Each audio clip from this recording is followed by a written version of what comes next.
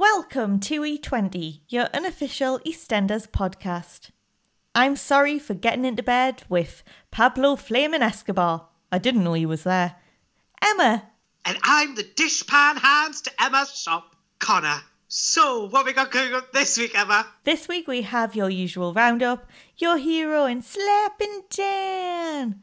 But first, here's the jingle. Dun, dun, dun, dun, dun, dun, dun. You ain't my mother! Yes, I am! My boy, Shirley. Blimey. Mr. Butcher. 57 was my nan. 57 was everyone else. 1 minute we'll be looking at each other, the next, ripping each other's clothes off. Mother always said I could be a star. Hope you enjoyed the fireworks. Good night. Guess who's back in the house? Heels click-clacking about. It's Ash. And she thinks the Beals household is haunted because everyone's left. But who's making those banging noises? Well, I think you find it's Kathy because she hasn't left. And she's come round the corner just in time to judge yous. Yay, Kathy! I feel like Kathy was really resonating with A20 this week because she immediately pointed out that Peter's done nothing for Lauren Yes. or Louis. Yes, Kathy. Yes, you live, Queen. Yeah! You honestly, she's just doing it for me this week because I was just like, go on, Kathy. You just remind that little so-and-so that whilst he's messing on with this girl who was just previously in a relationship, he has a son over on an island somewhere battling for his life. He's battling for his life. Honestly, Lauren's fallen. She can't fight off the snakes anymore. It's just Louis with a stick battling the snakes and the spiders. Can you imagine that? That poor Ben. Pierre needs to get up off his backside, and get to her phone quickly. I love it because Kathy's like, it took her house to burn down for you to call her last time, and then never again. Yes! No one cares. Like, literally, yes, Kathy stood there saying that. But has she contacted Lauren? No one's contacted Lauren. How is Lauren? As you heard last week, we're very concerned. We are. We're very concerned. I love it. Like you say, like, Kathy's like, that's my great-grandson, or whatever it is to her. And it's like, yeah, but if it is, then why haven't you just put up some cash and told Lauren to come home? Yeah, no one's even invited Lauren home. She's just living in the dust and the ash of her burnt out ruin. Like, that's basically what's happened, isn't it? Well, Ollie, it looks like it's Black Widow soup again tonight. Like, I have visions of her trying to pick up some, like, bits of the house, but as she does, it all just disintegrates. It's all right. We'll turn it into a nice paste or something. I live for like survivalist Lauren now. Can you just imagine? I'd be like, right now, don't forget, win your bottles and bury them in the sun so that it purifies the water.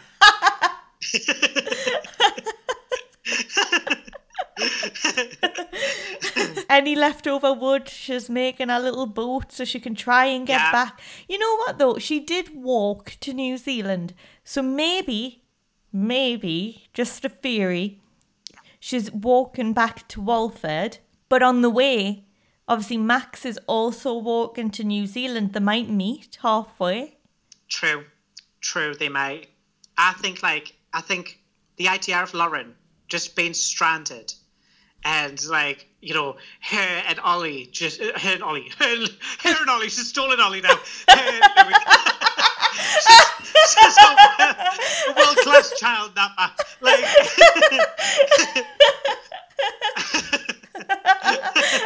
that's why Max wanted Ollie. He wanted to switch them back round. I just love it. Imagine if, like, it's just Lauren and Louis. They're just out there in the wilderness. They've got their little spears, and they're like, right, you distract the crocodile, and I'll go for its rear. I just love that idea that like they're like working together to survive the climate, the wilderness, everything. Whereas Pierre's just being like, but Nan, I just need my £10 bucket money. I just love this idea of wilderness, Lauren. I feel like there needs to be a spin-off for that. You know, like Redwater. Can we not have like a spin-off where it's completely insane and it's got Lauren starring in it? I'm up for that. It's just like battle alligators or crocodiles, and like, you know, like a cross between Crocodile Dundee, Redwater, and EastEnders. But you never thought you'd hear that. I think it would be amazing. The fact they're not blessing us with a spin-off of Lauren in the ashes of her existence. Yeah. It's just not fair. I lived for that whole conversation with Kathy, though. It was just hysterical. Oh, I loved it. And then we cut from that wonderful scene of grandmother and grandson to Ash pretending she's not suspended and Suki pretending she doesn't know that she's suspended. And also just before that, Peter and Ash had a conversation because she's on about a suspension and not wanting to tell Suki, who, as we've just said, knows.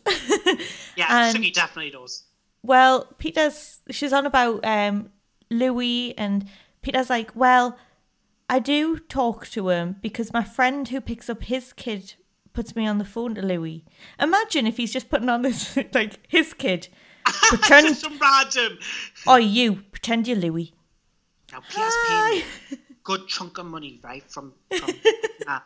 He's paying us a good chunk of money, so you better just pretend you are Louis, okay? Tell him everything that Louis likes. Louis likes painting. He likes drawing. You love them. You love them. Tell him that now. Like, you could just imagine, couldn't you? Also, how weird is this? Can I just say, a part of me is really, really deeply offended by Peter at this moment because, like, I was like, that's sick that you are going behind Lauren's back, the mother of your child and current total guardian and parent of that child, to get some rando person, right? And he just goes and gets Louis and puts him on the phone. That's so sick. And then why? So why am I weird? Like, why does he go to all this extent? Oh, that's right, because it always ends up in an argument with Lauren. Well, maybe it's to do with the fact that you don't provide for your child and you flip it just gallivant around, sleep with all these people. Maybe that's what it is. Honestly, I swear to God, we'll get into this later. I swear to God, Suki was me this week. I feel like Suki emulated my rage towards Peter at the moment. Louis' age, you'd be getting picked up from school, so Lauren would be picking him up. So Lauren would then see the friend pass the phone over for the phone Yeah, call. I'm not sure. I am not sure on the backstory on that. It's very... There's a few potholes, I think, over there. Because you're right. Like, that Ben is now, like... he's got to be getting on in school now. He's got to be, you know, at least in the first few years. Yeah. And she will be picking him up. Why would she be relying on this friend? Unless it is his new dad/stepdad. Exactly. Who's doing it. Oh, maybe we've just figured something out there. I think so. So Ash is getting letters sent home from work, and Suki's not stupid. She's like, when you know what she's been up to, all the little schemes, the fact Ash thinks she can lie to her is ridiculous. Like, Suki's always going to find out, and she's always going to do something. Yeah, like, she's getting these letters home, and Suki's thinking, well, why would they be sending letters, and why have you not been at work? You know, the main one. I wouldn't put it past Suki to be one of those people who's like, how to open an envelope without opening an envelope.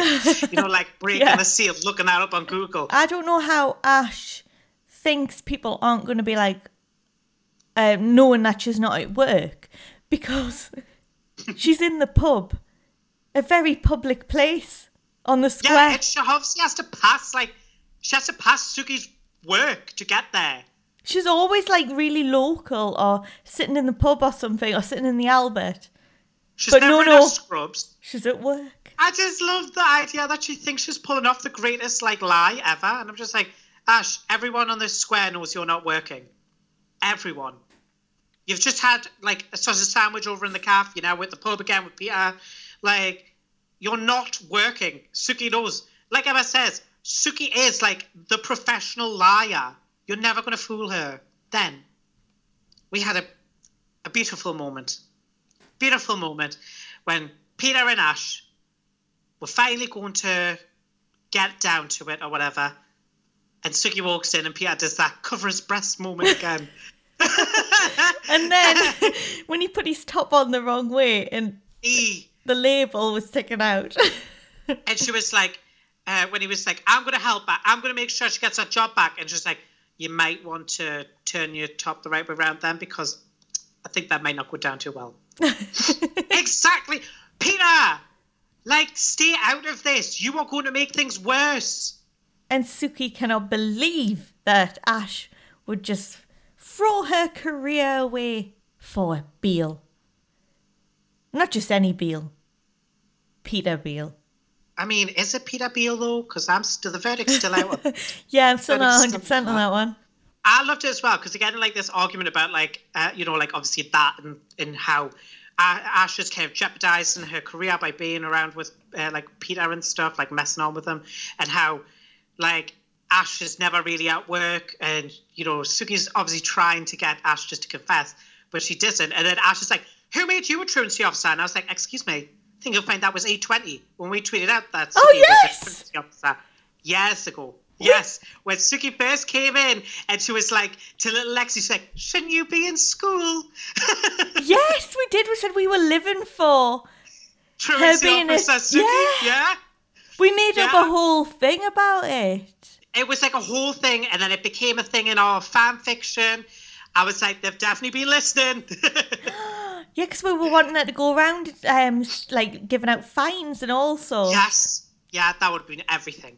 Suki reveals a deeper layer to hers and Ash's relationship because for the first time, I think, in a long time, we see that most of her rage and anger towards Ash is more about disappointment and kind of like her seeing her daughter throw away her chances kind of thing. Chances that maybe Suki herself never had.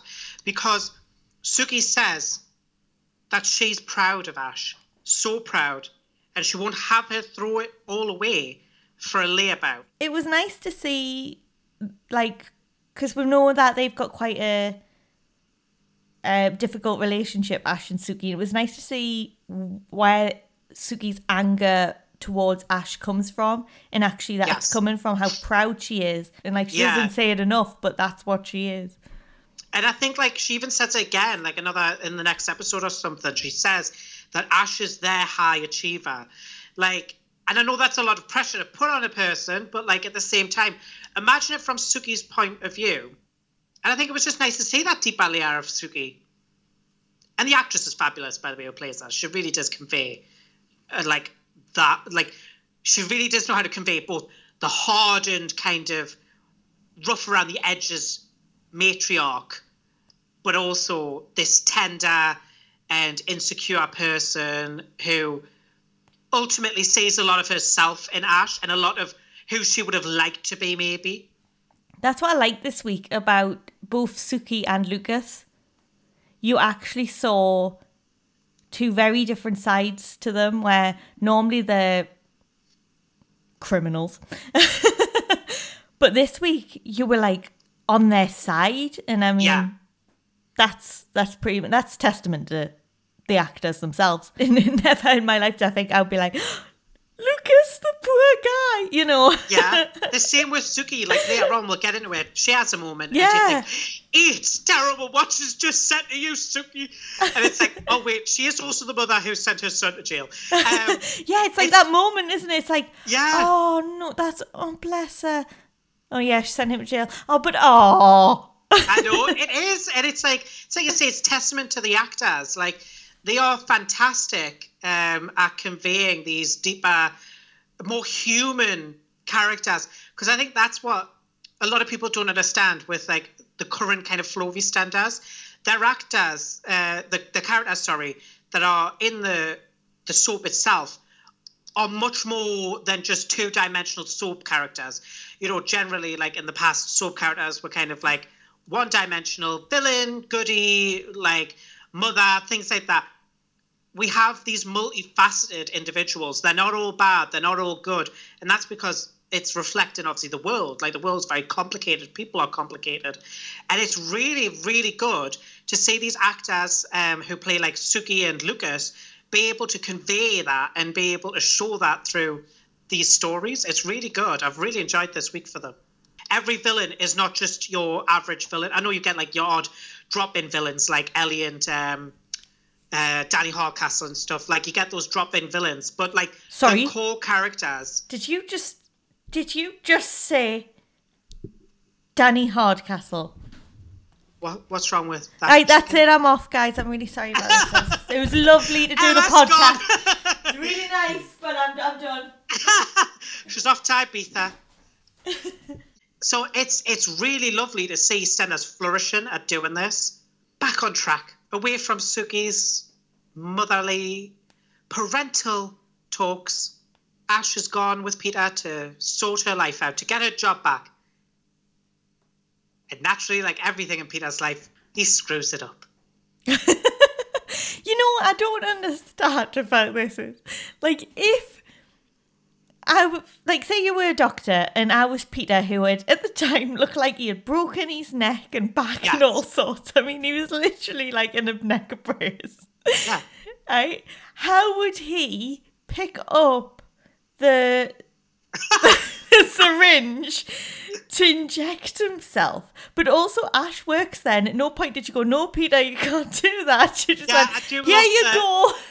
I loved that her defense was that he did it, not her. And it's like, yeah, but you're a doctor and you were just like watching him do that. Do you have like don't you like sweat a Hippocratic oath to do no harm and like, you know, do your best to care for people? Like, come on, you can't say that's, well, Peter did it, so I wash my hands of it. Just own it, Ash. Just say you did it because you're a doctor, because it's, you know, within your training, and you saw someone in pain. It's a lot better than saying, well, I watched as I handed him the syringe and he injected it himself. And you're thinking, right, like I know you're listening are thinking, it can't possibly get worse than that. Their lie is so terrible that it can't possibly get worse than that. Oh, well, it's all right. Pia's decided to tell the truth and say that they're dating. Okay. Great idea, Pia, because now nothing you say can be trusted. I love that he chose there as well, because Suki's like, why didn't you just lie? And he's like, well, I thought telling the truth would be the right thing to do. I'm like, shut up, you were lying about taking the needle yourself. It's the way he's like, I hate liars. And now he's always lying, but in certain moments, no. The truth must come out. Truth will set you free from your job and your entire career that you've worked years.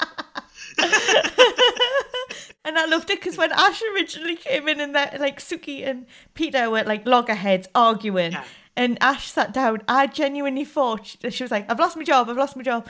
And then she was going to turn around and go, joking, and everyone would be like, ah, except Suki probably wouldn't take it that well.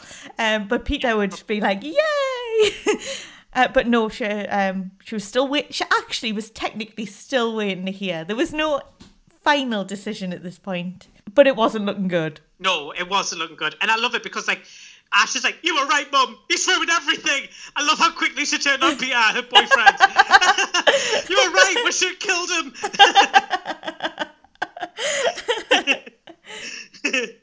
And then the next day, well, Suki's just wandering the streets, and Peter happens to see her, and since Ash isn't returning any of his calls, quite like Lauren and Louis, he decides he's going to have to take matters in his own hand and run headlong into a car. I don't know why he did that. Surely he saw the car coming. He's like an accident-prone person, isn't he? Like first he breaks his collarbone on like a plastic bag. Now he's like running into the path of an oncoming car. Well, I think he had a plan. I think he wanted to go through the process again and then show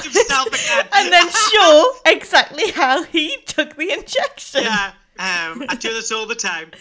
He's like, thinking, right, you know, because like at the hearing that only could talk about it, he's like, right, guys, I'll throw myself in front of a car. We'll have a real life example. You can see me pick up that syringe with a broken neck. We could do this. Recreation. Everyone stood round watching him as he... And Ash was over there, weren't you? Weren't you, babe? Yeah, she wasn't looking. She turned round. Well, his near-fatal experience lands him directly in the path of Suki, and she can no longer refute him. She can no longer deny his existence. As best she had tried. I have to say, she did a good job. She's doing a very good job. I loved it. You know when you see someone like you don't really want to be chatting to and you're like trying to avoid all eye contact? Yeah. She done a fantastic job with that. We've all been there. We've all had to do that. All had to do it. Pretend you didn't see. Pretend you didn't see. Oh, no Connor here. No Emma here. I'm going to call it doing a Suki. I'm like, yeah, no. I think that's what we should rename that. Yeah, the Suki. The Suki. Divin give us Suki. That's what they should call that. I like that. Yeah, we Divin give us Suki. And can I just say, Suki did a Kathy again and just channeled us. I feel like she did like Denny Akura powers on her. I feel like she was like channeling mine and Emma's voices because she just turns around to Peter and she's like, listen, you've done enough problems. You've caused enough chaos, Peter. She was like, you're nothing more than a useless plaything. A pathetic man-child. And I was just like, oh, she says the nicest things, doesn't she? I mean, to be fair, they're more charitable than things that I've called them. To be fair. What about putting that into a Valentine's card? I think Caleb could probably sort that out for her. That was really nice. Oh, yeah. Oh. Be like, roses are red. The sky is mild. I love you, you useless man-child.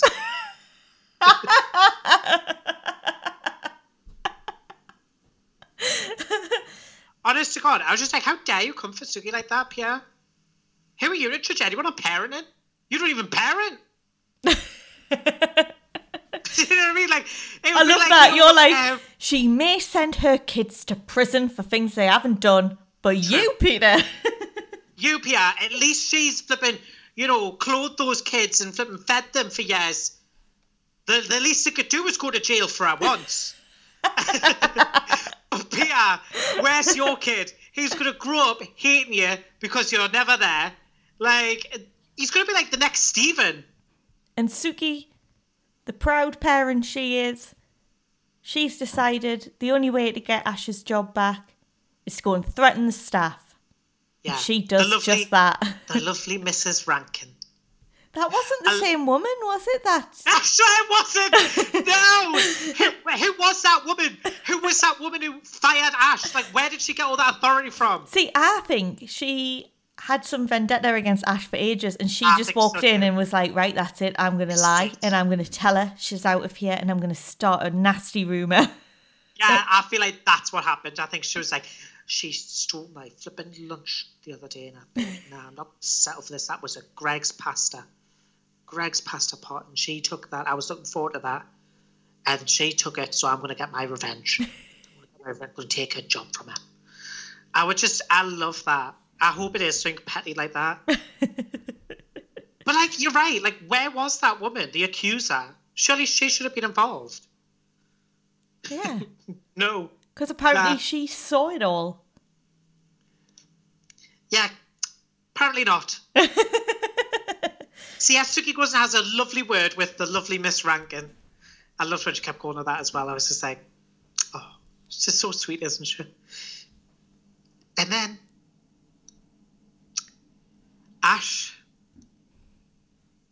is just sitting there blissfully unaware when she gets a phone call in the Vic. She's got a job back. Her career's back on track, as if by a miracle. I know, and I love that Peter was just like so excited that he was like, yes! He called when he was like, drinks are on me. I'm like, steady love. Steady love. And I loved it because he's then like took off all responsibility at this point and went, well, it's fine now. She got a job. And yeah, I think we can all get over this. We'll all be friends. He never learns, does he? Like, that's the thing with Pierre at the minute. He just like kind of flits from one disaster to another and never quite absorbs the damage that he has done. Jay and Lola absolutely were destroyed by his interventions. Like, same with like Ash and Ikra. He is the one who basically started their fracturing and breaking them up. So to then have him do that again, where like Ash has just gotten her job back, and it's got nothing to do with Peter's flipping word of mouth or whatever it was that he flipping was, going on. It's got nothing to do with him, and yet he's suddenly exonerated himself. He's like, oh, that's a good one. Right, everyone, back to mine for drinks. It's like, no, Peter, you almost cost Ash her entire, career. But what annoys me more, isn't that Peter just ignores the fact that of his actions and, ignores what he could have caused. It's that Ash then just flits over to him and is he's like a moth around fire again. She's like, oh, I love you. I just love you, Peter. Yeah, you're right. We'll never fall out again. Just like yesterday, you were saying that your man was right about being a lazy layabout who flipping screws your life up. Make your mind up, love. Oh, that's a lot to ask there. You know the story. She loves her family, she hates her family. She loves her family, she hates her family. She loves her boyfriend, she hates her boyfriend. She loves her boyfriend, she hates her boyfriend. Yeah. Okay. I can't believe what happens next. Suki goes over to be like, do you think it's really wise to just be like, all is forgiven with Peter when he almost cost you your entire career?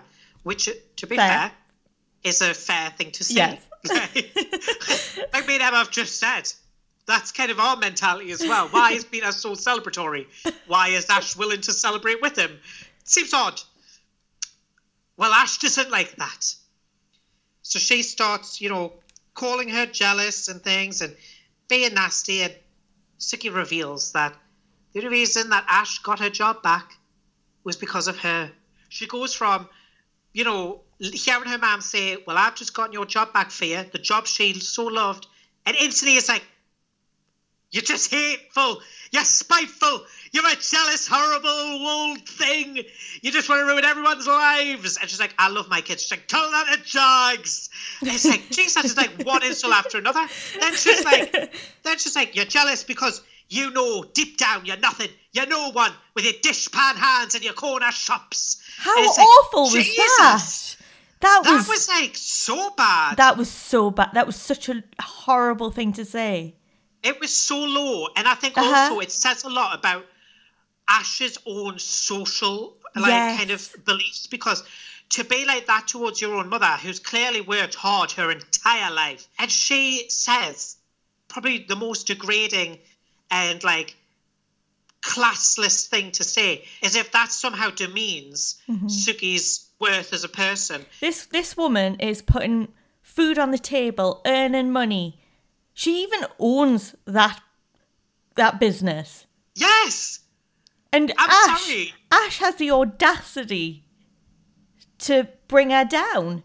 She is paying for the house you are living in. Yes. The roof over your head is literally being paid for by her. Live your life. Do what you want to do. Just be happy. And if that's what's making you happy, do it. As long as you're looking after those who you need to look after, looking after yourself and enjoying life, it doesn't matter what you're doing in life. I think this is where we got to see another side to Suki, and she left and she was crying, and that's when we really felt for Suki. Yeah, I definitely did. I thought she didn't deserve what Ash said. That no one deserves that. That's just such an awful thing to say. Who are you to judge how someone lives their life? At the end of the day, we all do what makes us happy or what we need to do. Exactly. And it's Suki's lifestyle that's given Ash her wonderful career. Yeah. Where would Ash have been without Suki? She wouldn't have even had this job back. She would have been suspended. Yes, okay, Suki did some underhanded things to get that job, but let's not be ungrateful about it.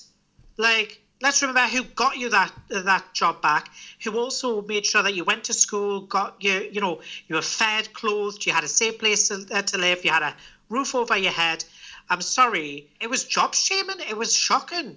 And it just, to say the things that she did, she went for things that she knew would really hurt Suki. And I think that's that was vindictive to a degree that it didn't need to be. And you know what? We've always wondered why Ash and Suki didn't get along. And we've always been led to believe Ash was in the right. Yes. But I tell you what, I can understand why Suki doesn't like her, So do I. I was like, that would make sense when she said she's going to tell Ash's kids what she's really like. Now it makes sense. Like, I'm with Suki now. I feel like the universe has finally, like, revealed the truth. Suki's the innocent party here. Free Suki. Free Suki. I mean, she's in this. No one's innocent, obviously. It's just so, but like, it's just. It was outrageous. I'm in shock still. Gavin's dead. So much. So happy. He's definitely not one of our fallen hunks, is he, Emma? No. You might be thinking, Gavin? Who's Gavin? Well, we'll take you back. All that back in time. Music. And, wow. Gavin was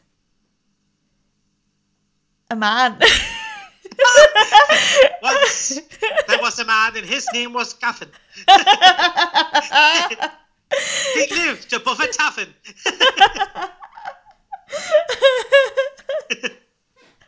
He stole away Kathy and ran a cafe. Never to be seen again. I'm only joking. Gavin was Sharon's biological dad. He was the guy who decided to tell us that he was the first to say, "Hello, princess." But I like to erase that from my memory and pretend that was never said and it was always just Den. So Gavin and Den knew each other. Gavin gave Sharon to Den. Den was always her dad. Den had princess. Den had, like, you know, certain things that you just can't touch. And then, like, Gavin was coming up and he was like, "Hello, princess. Like, yes, I'm your real dad. Like, but Gavin, who are you? Where have you been for all these years? You can't just rock up and decide to take all of that history from us."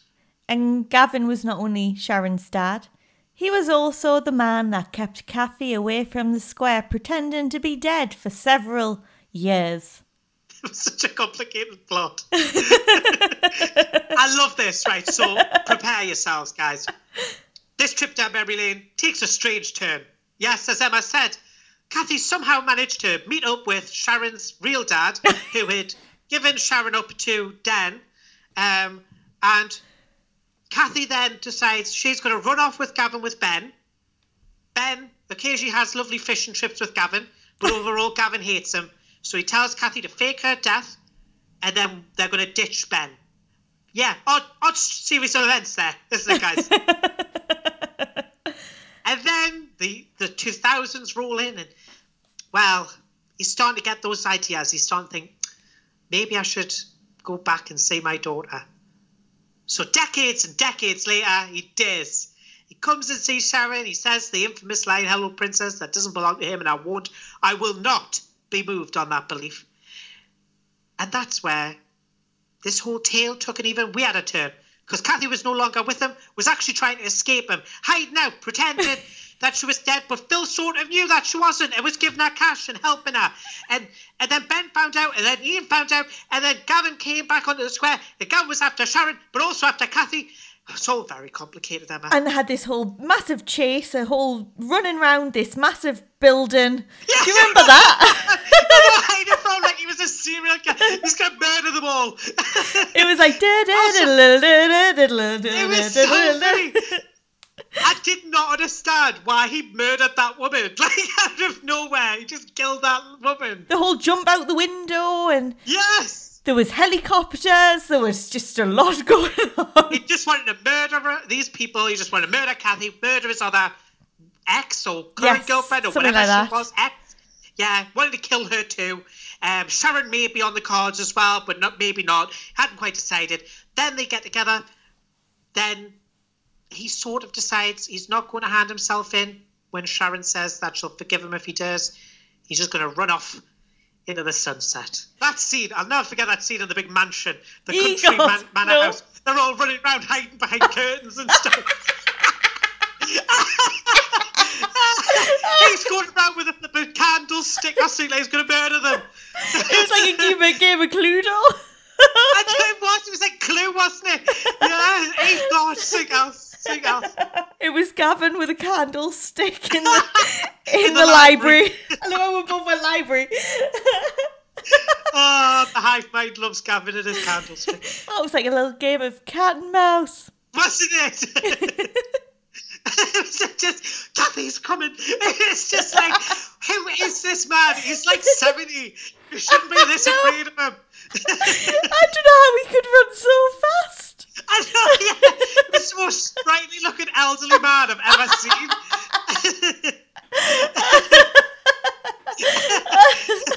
Where's Tequila? Well, the way he was running around that entire man house. He was going from East Street to West. Like, hey. 70 was my nan. 70 was Gavin. I hope I'm a sprightly 70. I really love the thought of Sharon not being able to run away from this elderly man. I know.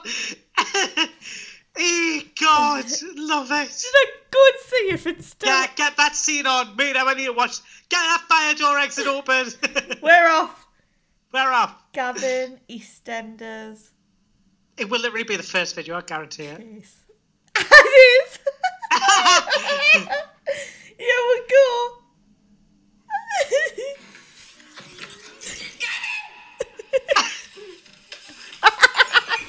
Look at them all running. Yeah, that's that bit with that woman where she's trying to get out. Yeah. It's the door. Hey. Oh no, Happy. He's coming. It's someone else. He likes his blondes. And they smacked him over there. Oh. It's that thing out there. How did you come here in the first place? Because he told me he had Dennis. I thought he'd abducted him or something. Like as if he's crossed the line. I don't know what he might do anymore. I don't know what he might do anymore. It's like he's just suddenly lost his mind. He's going to kill everyone. Let me in. And where's the key? They don't have a key for the door. Gavin's got it. Gavin has it. It's just the constant running up and I down swear, the doesn't stairs. that woman end up getting chucked out of a window? I'm sure of it.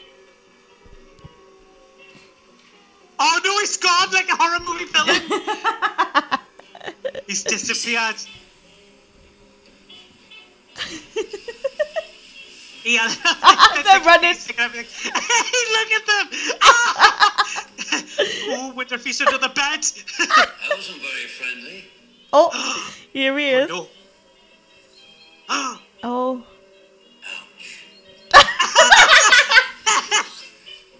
There's locks on all the doors and windows. You can't get out.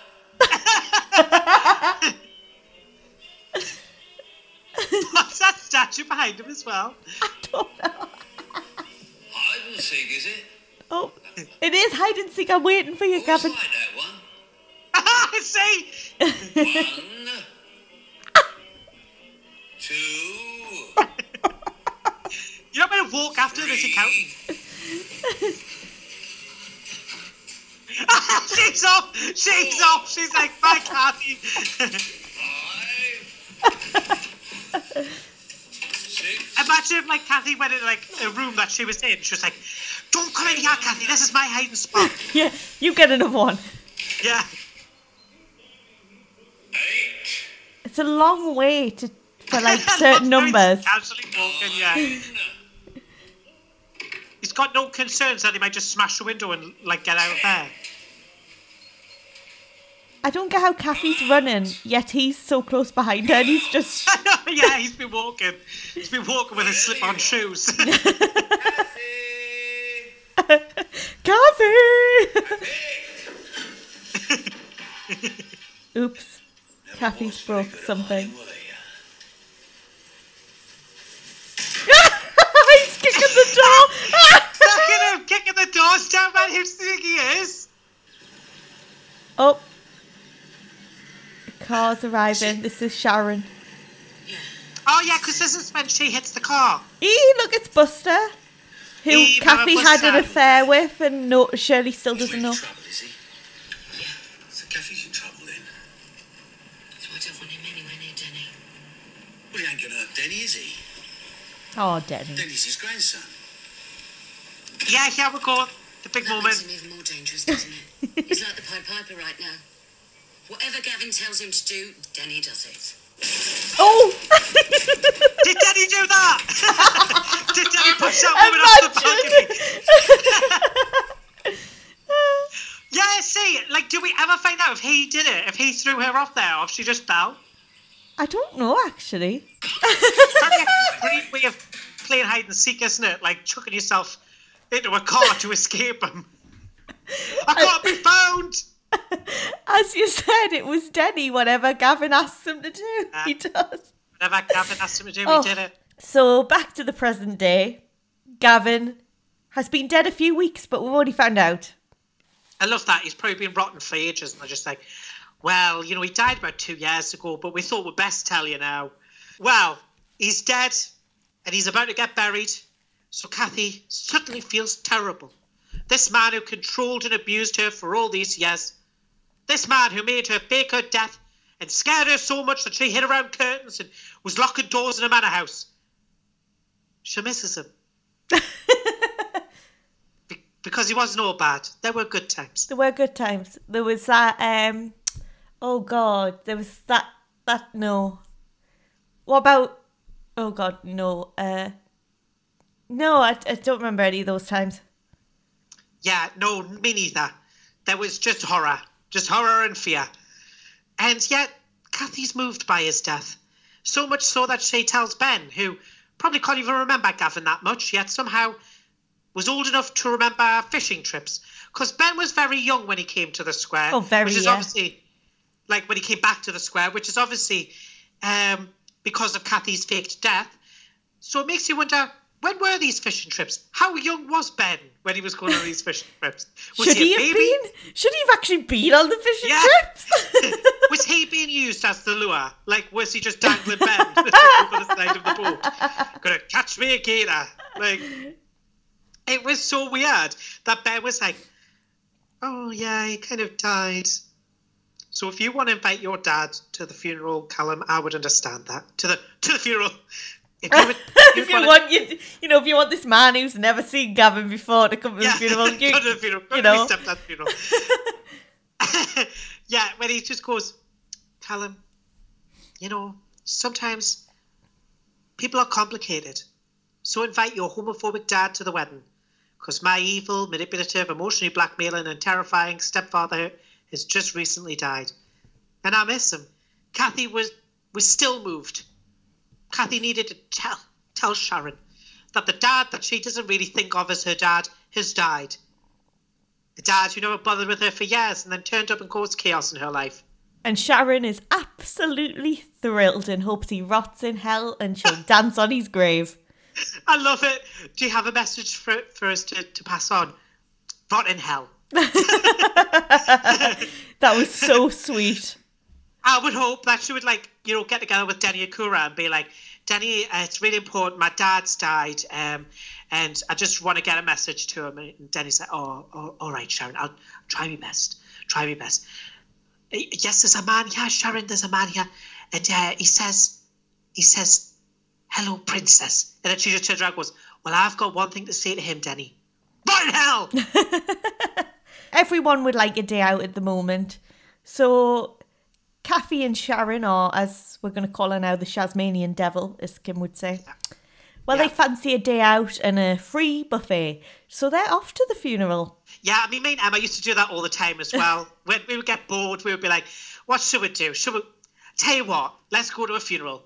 They put on some nosh and they never really ask who's there. Do they? Come on, let's get ourselves away, love. Get your nice funeral gear on. Go on, get your new hat.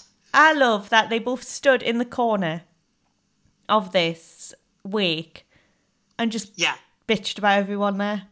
I love that. And I also love when Kathy was then reminiscing as well. She was like, yeah, there were the good old days. You know, there were some good times.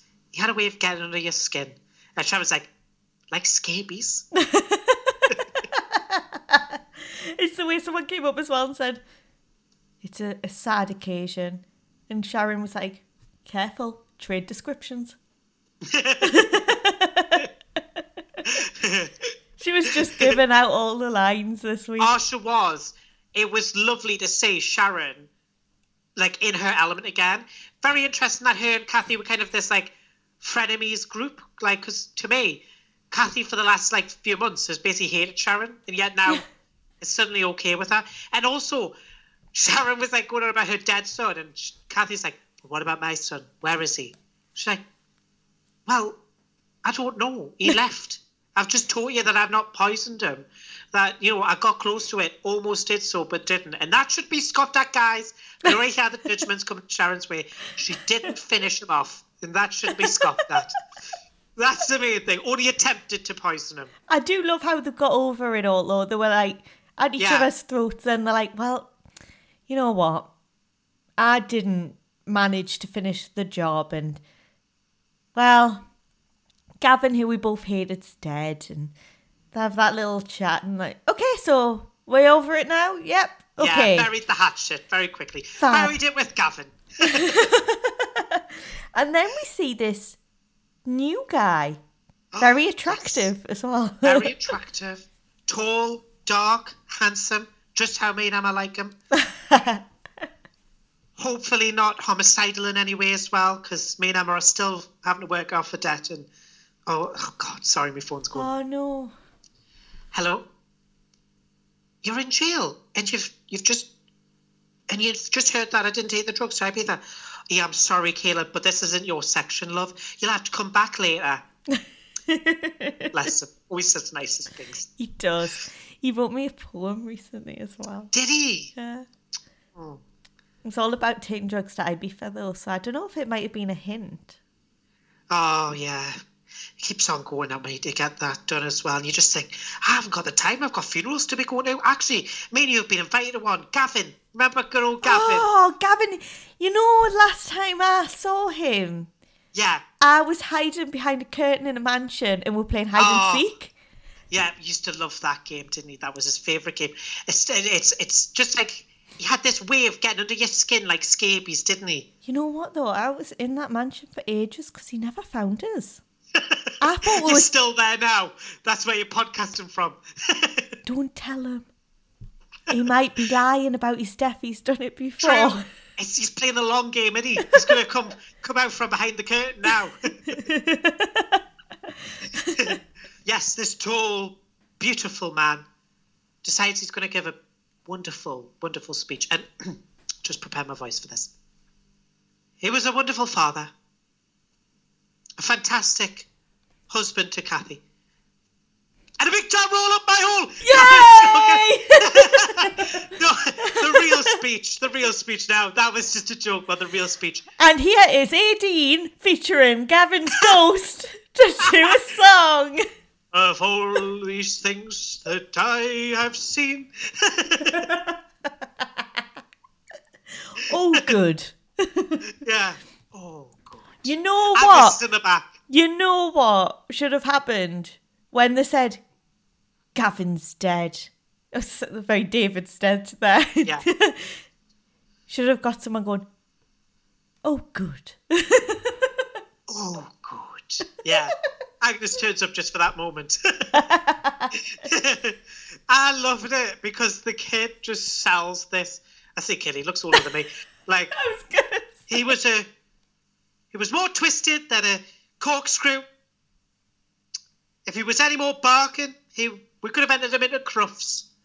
And most importantly, he was the scumbag of all scumbags. Aw. And I just think that's such a beautiful It is. ode to Gavin, isn't it?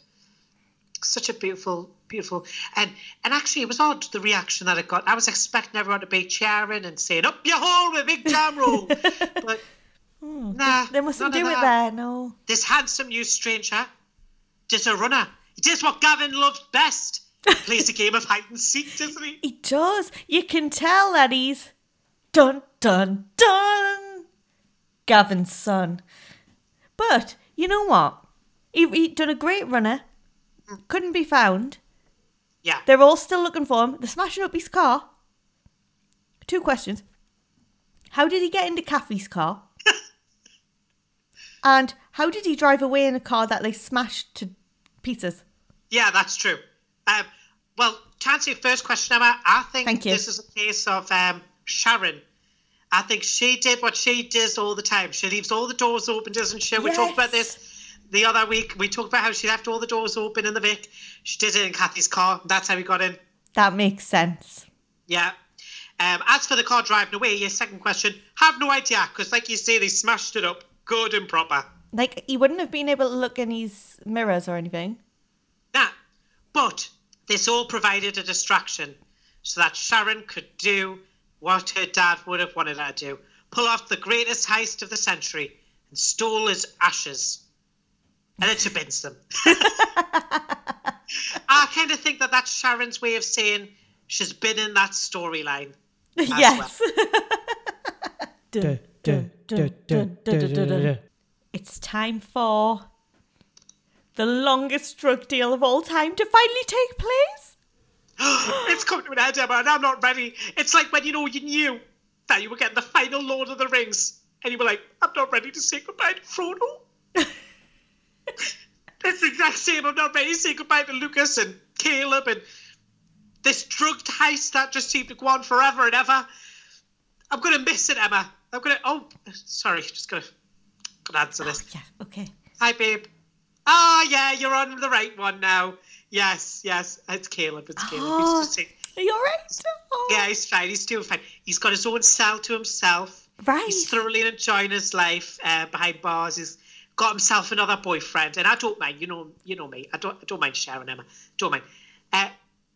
Hello? Oh, you've heard the podcast and you're not impressed. You wanted the drugs to be taken out. Well, I'm sorry, Caleb. I've been busy. Me and Emma have had to go to a funeral of a dearly departed friend. And Emma was afraid that if she went, it would ruin our hide and seek. So we had to spend a few hours just trying to convince Emma to come out from hiding. Because she was convinced that Gavin was just pulling a fast one. Oh, all right. Okay. He says we're off his Valentine's card list. No. I'm so sorry. Please, we'll do anything. We'll do anything. Don't do that, please. He says if we want to make it up to him, we'll have to take drugs to Ibiza. All right, okay, fine. That's fine. We'll sort that out for you. Right, bye. Tell you what, because obviously Lucas goes out because they can't find him again because he's doing that thing where he's not really sure about this whole drug deal business. And after a chat with Denise, he's very much on board and off he goes. But I wouldn't let any property from Jack, because Caleb not only found out where Lucas lived and let himself in. Yeah, I love that bit where Chelsea comes back from a chat with her mum, and she's just saying like, Caleb, what are you doing here? It's like, good question. Why is he in this house? How is he in this house is the question. How does he keep getting in here? And they're just taking, right, 2 hand luggage suitcases, like hand luggage size suitcases to Ibiza. Chelsea shoved the drugs on top, so when they open them, there they are. Yeah, they're right there. I love it. She puts it in where you put like your lotions and stuff, doesn't she? She puts the 2 extras because Caleb's got a few extras. He's always doing this, isn't he? He's always being like, okay, just take one more for us. Promise I'll get you a margarita when you're out there. And can I just say, they're stood there chatting for ages. Like they are holding up that queue, right? And when one of them goes through, why is only one of them getting pulled aside? I would be like, hang on, they're both together and they've just swapped those cases over. Both of you in for questioning. There's something suspicious here. Yeah, no more questions that. There's like, 7 staff there and only one works for Caleb, yet no one questions that they're like having clearly a discussion and then swapping suitcases round. In an airport. Yeah, okay. I love the whole thing because it just gave me like, I was getting like triggered by it, by that whole scene. I was like, oh, those scanners, you always feel nervous going through them. Even though you've got nothing on you, you're fine. Yeah, you always get nervous, don't you? No matter what. I don't want to beep. If Chelsea and Lucas were in front of me, I would be like, can you hurry up? I would be livid if I was behind them. And I just don't believe Chelsea for one second because she's not even nervous whatsoever. She waltzes through there, slightly nervous of her eyes. Her eyes are a bit nervous, but other than that, she waltzes straight through, picks her bag up, or goes to. And they're like, we just need to search through your bag. That's where the nerves. Yeah, that's the nerves kicking in. And she's like, oh no, what if they open it up and find that I've brought all this food through? You know, like on those, I love those. I love that shows. Where they're like, and is there anything in here that there shouldn't be? No, there's nothing. They open the bag and there's just like cans and bags of fruit and flipping, like collection of all these like leaf cuttings and things. They know they shouldn't have brought any of this, but also, why are they bringing some of this stuff in? And also, Yes, I love that. We've brought some seeds. Like, why do you need that? They've brought a lemon tree. They've brought some. They've brought like some fruit from their favourite orchard. They've got some. They do know. They do. Honestly, it's crazy. So I can definitely understand why Chelsea's a little bit nervous, but she had no reason to be because there's nothing in her bag other than lotion. Wrong amount. She was over the limit. It literally has signs everywhere when you get to the airport. Yeah, we all know them. We all know them, the little plastic water bottle signs and stuff. They're everywhere. Yeah. How did she go past all of them and not go, oh, actually? Better take that lotion out. And also half the stuff she didn't take out of her bag. She just the bag went through. She should have took some of that stuff out and put it in the little holder things. Yeah, some of the things you have to. Yeah. Any electricals, a phone. We didn't see her put that down. Nope, she could have a phone on her. We would never know. She suddenly realised as well, that's odd, that I'm only getting collared on this lotion when I've got about 40 million pound worth of, heroin on us. Well, she doesn't. Because Lucas has done a proper double whammy switcheroo, hasn't he? He's done a double bluff. He made her switch suitcases. She thought she had the drugs and she was going to get in trouble. No, he swapped the drugs out of that suitcase that she'd put them into and put it into hers, and then he swapped them round. It was just a lot. It was a lot. It was a lot of sleight of hand. He could have been a magician in another life if he wasn't a murderer, obviously. Also, can I just say, loved that Caleb had a guy there on his payroll, and he was so obviously on a payroll because he was going, come on through now. It's all right. Come on through now. You'll be fine. You're not going to get searched. Come on through now. And then when he was told that it's his break, he was like, oh, God, sugar, I was meant to get these people through, man. Just give us 5 minutes. I was just like, how is no one noticed that he's acting suspicious as well? Those two just chatting. If maybe they hurried themselves up, they would have got through and he wouldn't have had to go. Imagine if Lucas's whole plan had just failed because they got through. Just like, all right, Dad, come on then. And just like takes both suitcases along. It's like, oh. Yes. This plan didn't work. That's right. Lucas had a plan all along. And it was to get that international drug ring caught. And they all did, apart from one member, the main one. The most important one. The one who will actually cause trouble. Yes. Everyone gets raided. Everyone gets arrested because Jack and Lucas have worked together to bring down Caleb. And Jack's suspended though. Yes, I know. Honestly, Emma. This corrupt copper gig, like it just lets him do whatever he wants, doesn't it? He's basically is like, I'm kind of sort of in the police, but not in the police. I can sort of authorise raids, but I can't tell them to arrest Caleb. And Caleb's on the loose. And Chelsea's rightfully concerned. She's like, oh my God, he's going to kill us all. And Jack's like, no, don't worry. I'll sort this. Oh, no. Forgive us if we are not sold on that, Jack. Forgive us. Remember the last few times Jack said that he's going to deal with the issue and it never goes down well. No. And I mean, Jack's whole plan as well sort of involved another person that I feel like it might be the last time we'll see him, so I'm going to talk about him. I think it might be, I think it might be his last appearance. Because masterminding this whole operation was Pastor Lawrence. I know, who would have thought he's the mastermind. he clearly all of Lucas's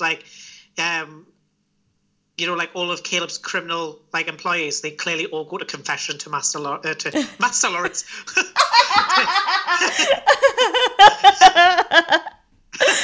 Suddenly, they're an S&M club. That's what Connor calls him in his private time. That's what I call him. Yes, Pastor Lawrence clearly has all the info on them because it's what Jack somehow used to take down the entire drug ring, which is an international drug ring. I don't know how he managed that. How did he get all that info in that? And for that many people in the international drug ring, that was a very small file. Yes! It was like wafer thin. Yeah, it's all you'll need. It's just one sheet on Caleb. It's awful. It's like one piece of paper. But I also thought, then how did Caleb get away if they got everyone else? Yeah. Don't worry, though. Despite Jack failing once, twice, and now the third time, he's going to sort this. Turns out he's not going to sort this. Chelsea's going to sort this. And she does it by luring Caleb into a trap. And then Jack calls his friends when Chelsea could have just called the police anyway because, well, Jack's no longer in the police. So actually all he's done is done what everyone could have done, which is pick up a phone and report a crime. You know what I loved? When Caleb was on the loose and he was trying to hide from the police and keep a low profile, that he decided to walk around the square and go to the places the foxes live. Yeah, as if the police wouldn't be looking for him around there. I also love the police were like, don't worry, he'll turn up eventually. He's a flipping crazy drug lord. Like, he'll come after them. He'll murder all of them. And he's like, no, don't worry, Jack. He'll be fine. He'll just be pottering around, man. Just be getting his bits and bobs from Lidl.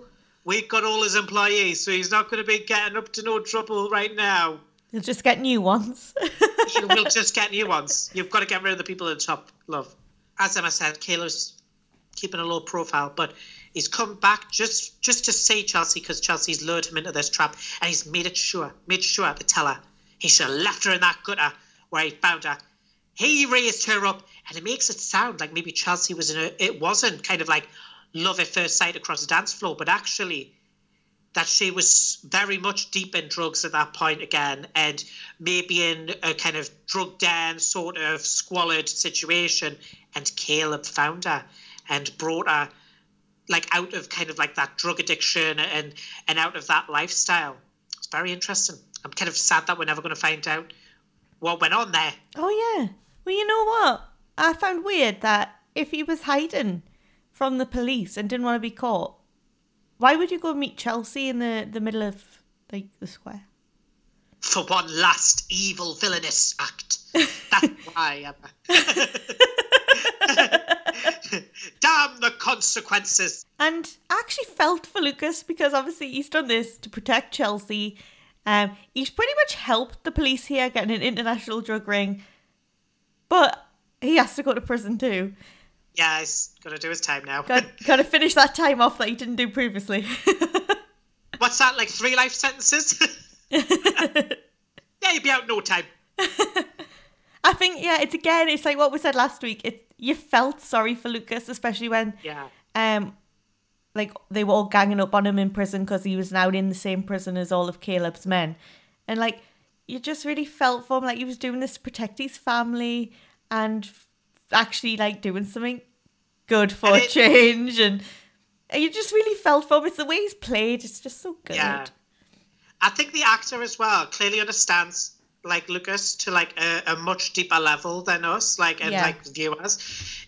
But I would say that like the actor has managed to portray Lucas as this really truly redemptive person. Because yes, he can never take back. He's acknowledged that he can never take back what he's done. Like he can never return the lives he's taken. But this is a man who's willing to sacrifice his own life and his own safety and security for Denise to have a happy life with Jack, for Denise and Raymond to live happily ever after, and for Chelsea to finally start living again, like living properly and enjoying her life and being happy rather than always being on the run or being afraid or in a dark place. And he saved her and all of the family, but he also saved her in a different way, saved her from going down a road that there would be no coming back from. And it was like really redemptive. And it was like, it's really impressive that like we came into this, like obviously thinking, God, the worst of Lucas. Like we know what he's done. We can't forget what he's done. He's murdered people and he killed that dog, and I'll never forgive him for that. But to say that he hasn't done a good thing and a noble thing would be disservice to the character and to the actor, because he has. And I thought that final scene between Chelsea and Lucas was so beautiful, like beautifully shot, and Lucas's like lines, like the way that the actor was conveying them as well was just fantastic. Like when he said that he wanted Chelsea to go through all this, she had to go through all this to remember who she is, to remember how to feel guilt, to feel shame and fear, because those are all things that good people feel, because bad people, really bad people, they've forgotten how to feel those things, or they don't feel those things as we do. And that was such a really in-depth and poignant statement from Lucas. And I was like, wow. And then when he said that bit where he then goes from like obviously being very articulate to then being really that caring father, when he's like, I just wanted to give you a shot and a chance, and for you to go out there and be magnificent and be my angel. And I was just like, oh, Lucas, we're going to miss you. I don't want Lucas to go. I really like Lucas, and I like seeing all the layers to his character and how he's developed. Yeah. It is just great that this man, like what his character was to what he is now, but it's not like it's just changed. It's not unrealistic. No, it's like you've seen him change and you've went through the journey with him. This was actually one of the best endings for him, because we've obviously had a few different like endings for Lucas's character. He's been on screen and then left like a few times, but like the other two times that are vivid in my memory don't stand out the way that this one does. This one does feel like a real, true final goodbye to Lucas. And although he doesn't necessarily what I would think deserve a Julia's theme, because that's obviously reserved for people who have been on the square for decades. I do think that he deserved that moment where you really did feel for him. He deserved that like final goodbye with Chelsea, and for us to just feel like we're closing a chapter on that whole saga. It was amazing. It was a really beautiful moment. And it's like Emma says, like, you don't expect to come into the Lucas storyline thinking that it's going to end with a beautiful moment, do you? You come into it thinking, well, he's probably going to murder someone. Like, we came into this thinking he was going to kill Ruby. Like, yeah, we did actually. Do you remember? We were theorising at the beginning. We're like, who's he going to murder? Like, it turns out, actually, he has turned a page. He's proven everyone wrong. This week's Slapping Dan goes to Ash. I mean, she made Suki cry. That means she's bad. Yeah, she's got it. That's evil. That's evil, Emma. Our hero this week is Lucas, because he saved Chelsea. He's stepped up. He's looked after Denise and the family. And he's managed to imprison an international drug ring. And, well, he's kind of completing that sentence he didn't complete in the first place. Exactly. As Lucas was our hero of the week, we will be rating out of Lucas's. And we are going to give this week 4 Lucas's. I mean, it has to be 4, doesn't it, Emma? Because we have had a roller coaster week. A roller coaster week. We've had everything from the bizarreness of Gavin's funeral and everyone's strange sadness around it because, well, his son said it best. He's a scumbag. And then we also had the crazy ride that was the drug deal of the century ending. And it ended in such a great way. And then, obviously, we had all the other highlights, some that we didn't touch upon, things like Kim's Foxcatcher night. That was fabulous. Loved all the Kim and Sharon scenes. That was funny. They brought some nice light to it. Yes. Even like the Sharon and Kathy ones and the new brother Zach. They were great at the funeral. That brought lots of light. And then all the Lucas things, as I said, never thought I would be like, As much as I've always loved Lucas as a character. Yes, as a character, as a villain. We all like a villain sometimes. Nothing's changed there. Yeah. But I never thought I would be like so emotional. Sympathetic, yeah. And do you know what? Speaking of that, like that is something else that happened this week. We got to have a bit more understanding of who Suki is. We got to have a bit more sympathy for her. And we saw that she wasn't just this like one-dimensional villain. She's complex, she's complicated. And she does have a heart. She is not a woman of stone. And it was a really good week. This week's episode is sponsored by Gavin's Escape Rooms. Do you like playing hide and seek? Maybe you like running around manor houses in the middle of the countryside. Well, come to Gavin's Escape Rooms, where you'll be chased for all eternity by the ghost of none other than Gavin Sullivan. Who is that, you may ask? Well, we've already explained that. Go back into the podcast and listen. Hope you enjoyed the fireworks. Good night.